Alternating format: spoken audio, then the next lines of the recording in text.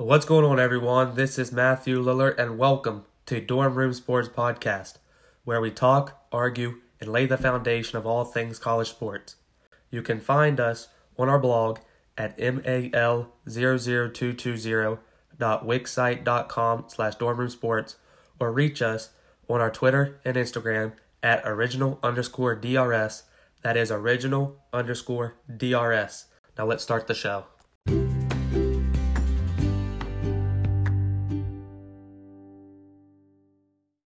Hey guys, welcome to the inaugural first ever Dorm Room Sports Podcast. You're here hanging with the host, Matthew Lillard, and I would first like to start off by saying thank you to those who have supported the brand so far and have contributed in getting this whole thing rolling. I also hope you all are enjoying the content we are putting together and throwing out there for you guys. Hope you are enjoying it, having fun with it, and let's keep the ball rolling. Today's topics, we will first start with a look back at the 2019-2020 men's college basketball season and the awards that have been giving out, despite there being no postseason play and no March Madness thanks to the coronavirus pandemic. But we will shine light off of that and look towards the future at next season and what big-name playmakers, coaches, and teams may steal the show in next season's year of play. We first start in Dayton, Ohio at Dayton University. Obi Toppin took home the AP, Naismith, and Wooden Player of the Year awards. He came not necessarily out of nowhere, but he only played 1 year of high school varsity basketball, and that's probably why he ended up in the Atlantic 10 Conference, a mid-major, rather than a Power 5 conference.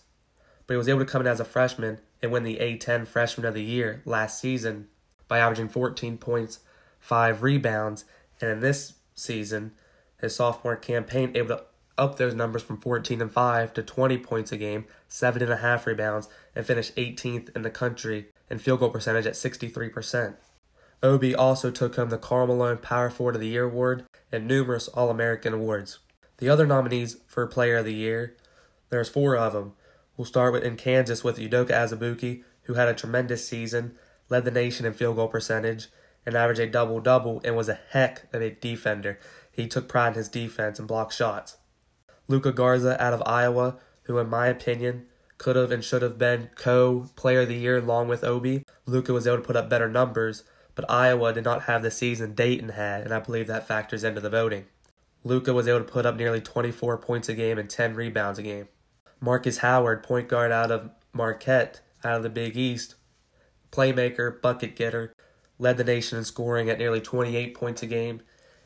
He's been that way ever since he came into college, and hopefully he will continue that into the future and even in the next level. Love to see him play.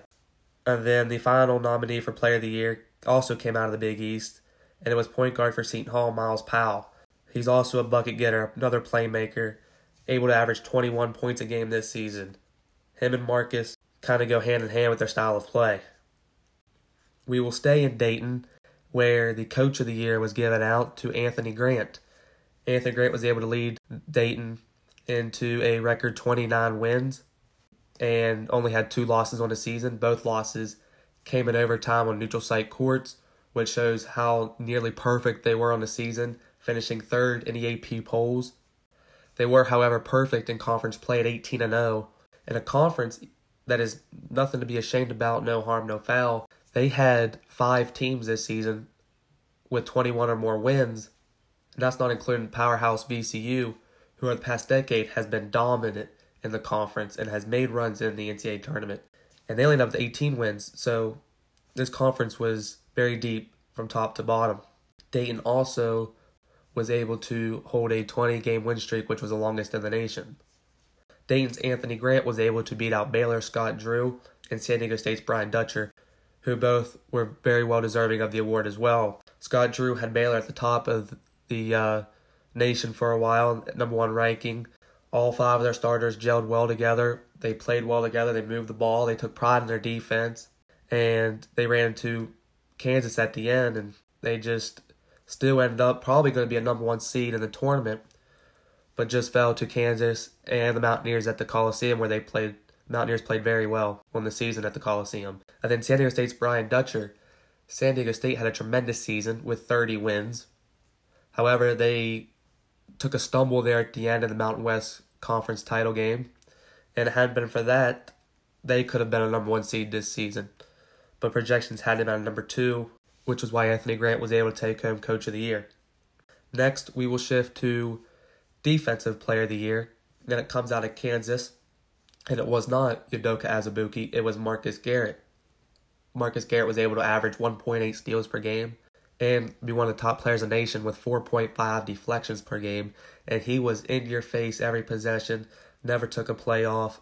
And with those two, Garrett and Azubuike, running the floor, you can only imagine how well Kansas's defense fared throughout the season. And they ended up ranking second in defensive efficiency, only behind the Virginia Cavaliers at number 1.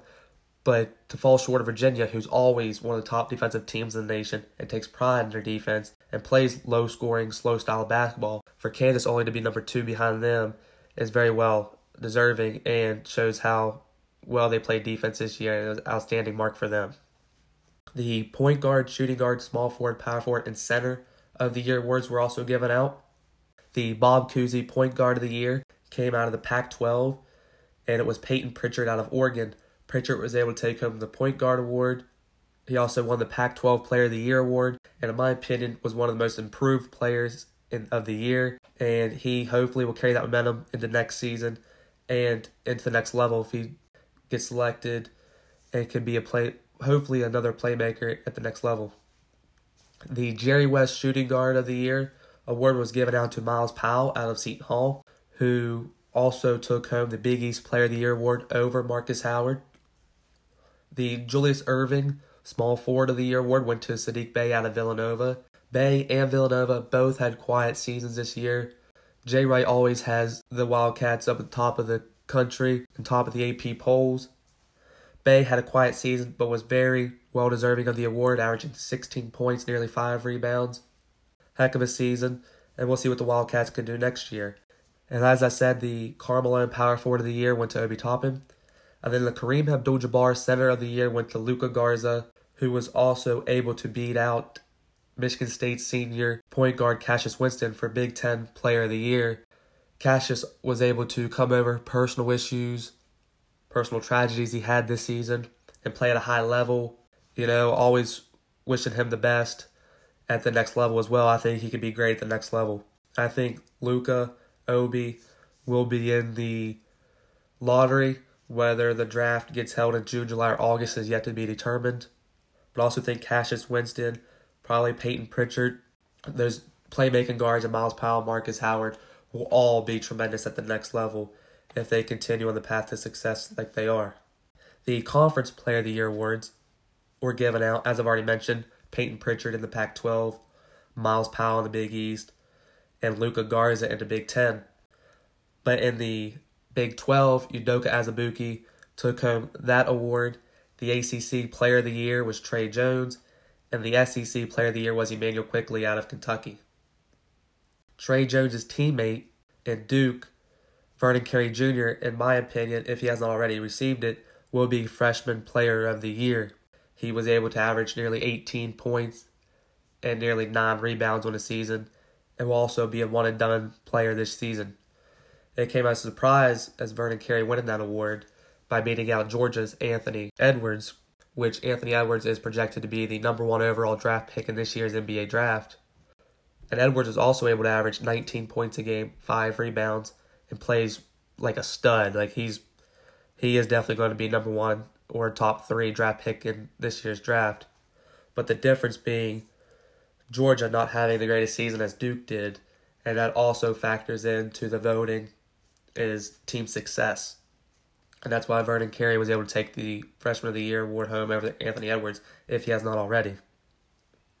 Now we will look towards next year and in 2021, and who I have and who I think may be able to steal the show, maybe come to fruition as one of the best in the country. We'll start with the teams and the head coaches. My first head coach nominee, the first coach I believe will win the award next year, is Creighton's Greg McDermott. Creighton this season was able to finish first in the Big East with a record of 24-7, 13-5 in conference. They have star player Marcus Zagorowski hopefully coming back, who was able to win All-American awards. Creighton will be returning practically everyone on the roster. Hopefully Zagorowski comes back, which I believe he will. But Creighton also was able to get Duke's transfer, Alex O'Connell. So with the recruits they have coming in, Zagorowski coming back, Duke transfer, I believe Greg McDermott will be one of the nominees for Coach of the Year next season. My second and third nominee both come out of the Big 12. It is WVU's Bob Huggins and Baylor's Scott Drew. The reason for that being, we will start with Huggins. WVU returns everyone practically. They're only going to lose one senior who contributed, in Jermaine Haley, who also started. They didn't really lose anybody else or any other playmakers, and have also a great recruiting class coming in. Huggins took the Mountaineers to a 21-10 record this season with a very, very young group of guys who didn't really play well on the road, but if they get that situated, they will improve on the 21-10 record and be one of the top teams in the country. They also have to overcome the scheduling. They played the second toughest schedule this past season and are looking at being number 1 or 2 toughest schedule next season. But most of those out-of-conference games will come at home, which is a great plus. And also, Baylor Scott Drew. Baylor's only losing one starter just like the Mountaineers. So Baylor's going to return guys. And they're going to keep playing. They're going to keep up with the defense just like WVU. Kansas is going to have a hard time next season competing with both of them, especially with Azit Buki leaving and probably Dawson, the point guard, going to the next level. We'll see what players Kansas is able to bring in. But Texas is looking to bring back guys. Texas Tech is always there. So the Big 12 will be stacked next season, top to bottom. When we look at the players now, and who I believe have a chance to make a name for themselves next year, we will start with the transfers. I got 3 transfers on the list. We got Sharif O'Neal heading to LSU, son of Shaquille O'Neal. Didn't really put up big numbers this past season in his couple games he played. Hopefully putting him in a new situation, new area, new team, new coach, new system will help his progression and become one of the top players in the country.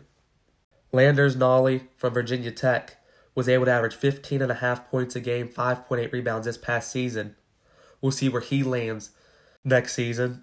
Hopefully that decision comes soon, but he was a stud watching him play. When a guy can average over 15 points and nearly 6 rebounds a game, teams are going to be calling his number, wanting to get him.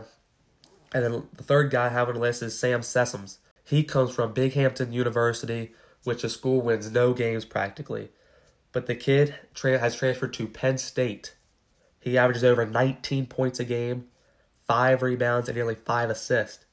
He can do it all. He fills the stat sheet. He, I believe, will go into the starting role right away. Even though he came from a lesser college, he has the experience. The star players I have are Oscar Tshiebwe out of West Virginia. If he returns, he has put his name into the NBA draft, but I believe he will return. He has not really been playing basketball that much, maybe five years of his life. He's new to the game. He's still learning the rules. You can see that when you watch him play. I also have Fats Russell, point guard out of Rhode Island. The dude, just like Marcus Howard and Miles Powell out of the Big East, is a walking bucket. He's a little on the smaller side. He's much shorter, doesn't weigh as much, not as strong, but the kid carries that team. And Rhode Island has been in the tournament the past couple seasons by his leadership.